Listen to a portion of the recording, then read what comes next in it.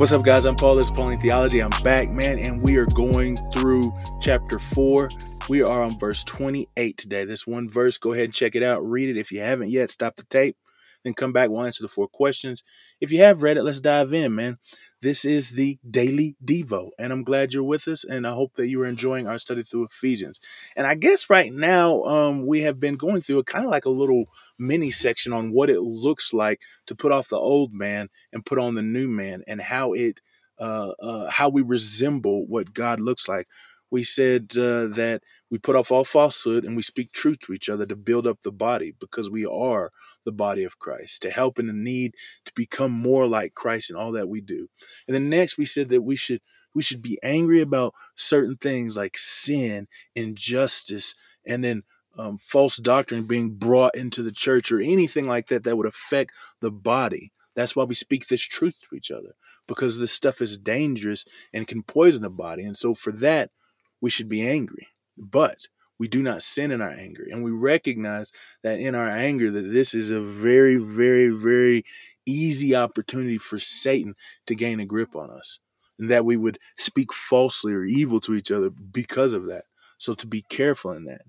And now we're going to see another image of who God is, another attribute of what God does. He's the great giver, the great giver. But it's funny because we get to see the beauty of his law. It's not funny as in haha, but it's ironic. And it's the same way in which Jesus spoke about the laws. So let's go on and see what Paul has to say as we dive in. He says in verse 28, says, the one who steals no longer should steal, but rather that he work hard, working with his hands the good, so that he might be able to exchange with those having need. So the first thing I want to talk about is that this is Paul interpreting a law the way that Jesus would interpret the law.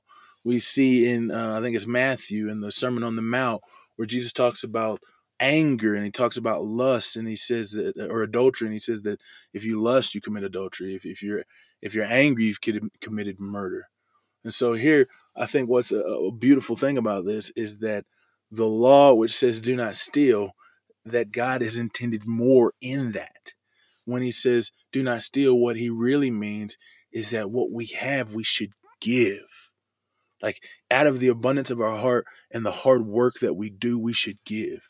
And that's one of the first things that we see God does for Adam in the garden. He says, till and work the garden, man.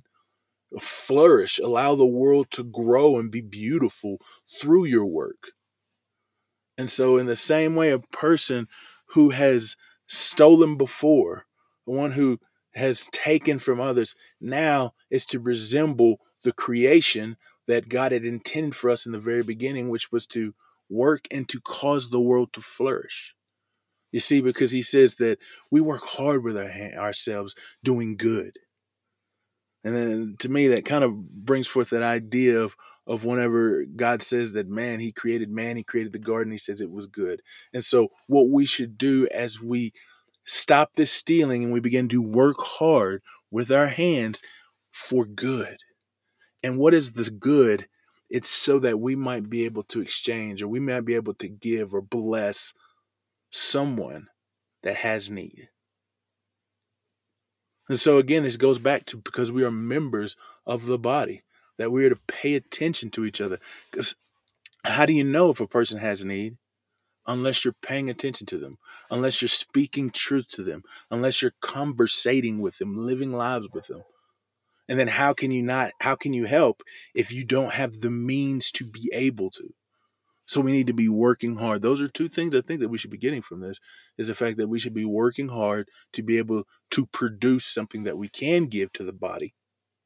And then that we should be paying attention to the body, that we should be seeing and looking for ways in which we can fit needs in so that we can help those who have need. And that's why we speak truth to each other. That's why we have this righteous anger for things that occur that are unjust. So that way we can, as we work hard, whatever sin that we're doing, we can stop that and begin to work hard to give, to help, to rectify those things. help the body to grow, and to see God's blessings permeate as we begin to look more and more like Christ in the body. So what does this say about God? I think what it says is that God's commands go deep. A simple command to say, do not steal, has so many more ramifications that we see that it's not only not to steal, but to do or produce so that we can give. Martin Luther had a way of praying, and he used the 10 commandments to do so.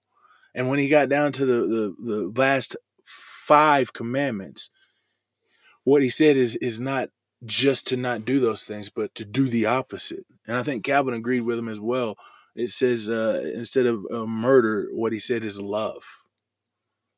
Instead of adultery, what he says is to care for and to build the bonds of relationships. He says instead of stealing, you give. Instead of coveting, you long for others to have and to cherish what you have. And I think that's what shows in this scripture right here is that God's commands, they run deep, man. God is a deep, deep God. Matter of fact, his wisdom is so boundless that we can't even understand it. I think that's what Paul says in Romans. It's just boundless wisdom and truth. What does this say about man? Is that our desire as Christians, as our desire as brothers and sisters in Christ, should be to benefit each other, to help each other, to grow, to be the best that we can be as we seek to achieve the picture of Christ as a community. And so our desire to do so should be to help those, to seek and look for the need in our community, and then help to meet that. So application today is, what's your work ethic? Because in order to do that, man, first off, you got to be able to work hard. The word that they use here is ergaxomenos, and it means to, like, not just work, but really working with effort, really working with hard, striving to do the thing that you want to do. So that means, how's your work ethic? And then second, why is it that way? Is it to seek to benefit or to the glory of God and the church? And then finally, I think I said finally twice, but this is the last finally, guys. And finally, look for the needs of your brothers and sisters in Christ. Are you looking and being attentive to the needs of your brothers and sisters in Christ? Seek a need today and then fulfill it if you can. I appreciate you guys for listening, and I will see you in the next episode.